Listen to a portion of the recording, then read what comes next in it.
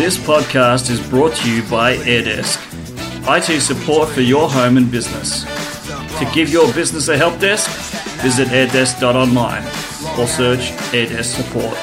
Hello and welcome to the Tech Authority podcast. I'm Andrew Brown, your host. Today I want to talk to you about protecting your information, your data during fire season. Now, it occurred to me during the weekend that in Australia we've got quite a lot of bushfires happening, and some of them have disappeared, some of them are still going. But on Sunday night, I was looking at the map of Australia to see how many fires there were actually burning at the time, and there were 204 fires burning. So I decided to record this episode of protecting your data during fire season because it's quite relevant at the moment for most people. Whether you're in a fire area or bushfire region right now or not at all, it's important to understand how critical the information that you have on your computer or even critical systems that you may want to use in the future are still ready to use and reliable, that you can still get into them without too much hassle. And there's quite a few ways where you can do that. So I'm going to talk about it in this episode right now. The key thing is to have regular backups in place. So if you're not already backing up your data, it's probably time that you think about doing that. Now, it depends on what you back up to. You might back up to a USB stick if it's just personal information.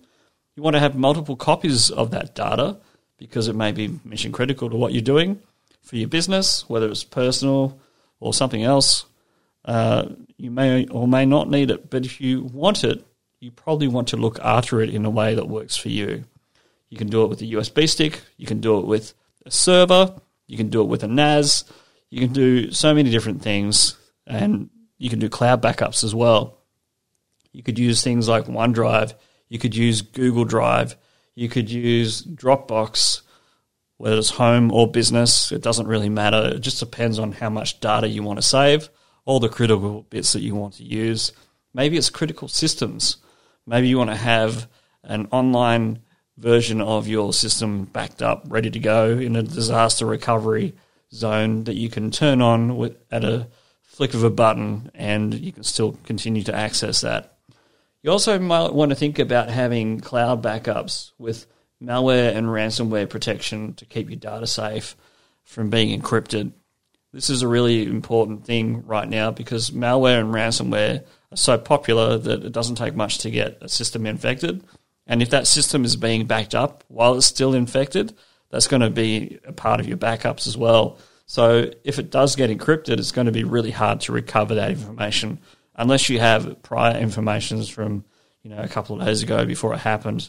The idea is really to make sure that your data is safe at all times.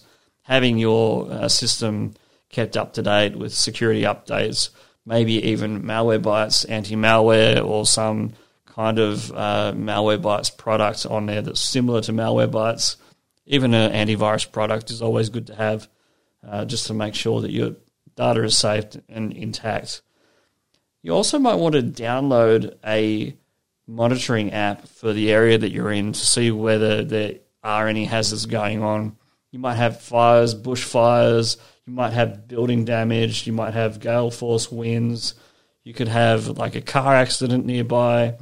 You can do this through the Vic Emergency app, which is available for Australia in Victoria, in the state of Victoria, and it monitors all sorts of different things. It gives you the preparation on how to get ready for an emergency in the area, whether it's a bushfire, whether it's floods, whether it's storms, whether it's building damage, maybe even a car accident, even a tree down, strong winds as well.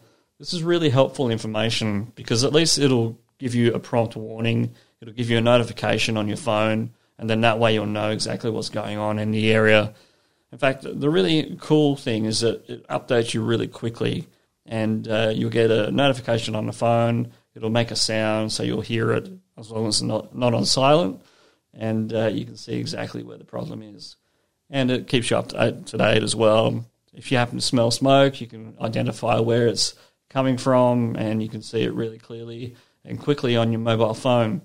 You can also go to the emergency.vic.gov.au website, and it'll show you a map of all the things that are going on in the state of Victoria, and it's great to have as just a monitoring tool for anything that's going on in your area.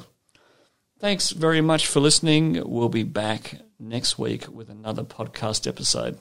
Bye for now. This podcast is brought to you by AirDesk, IT support for your home and business. To give your business a help desk, visit airdesk.online or search AirDesk support.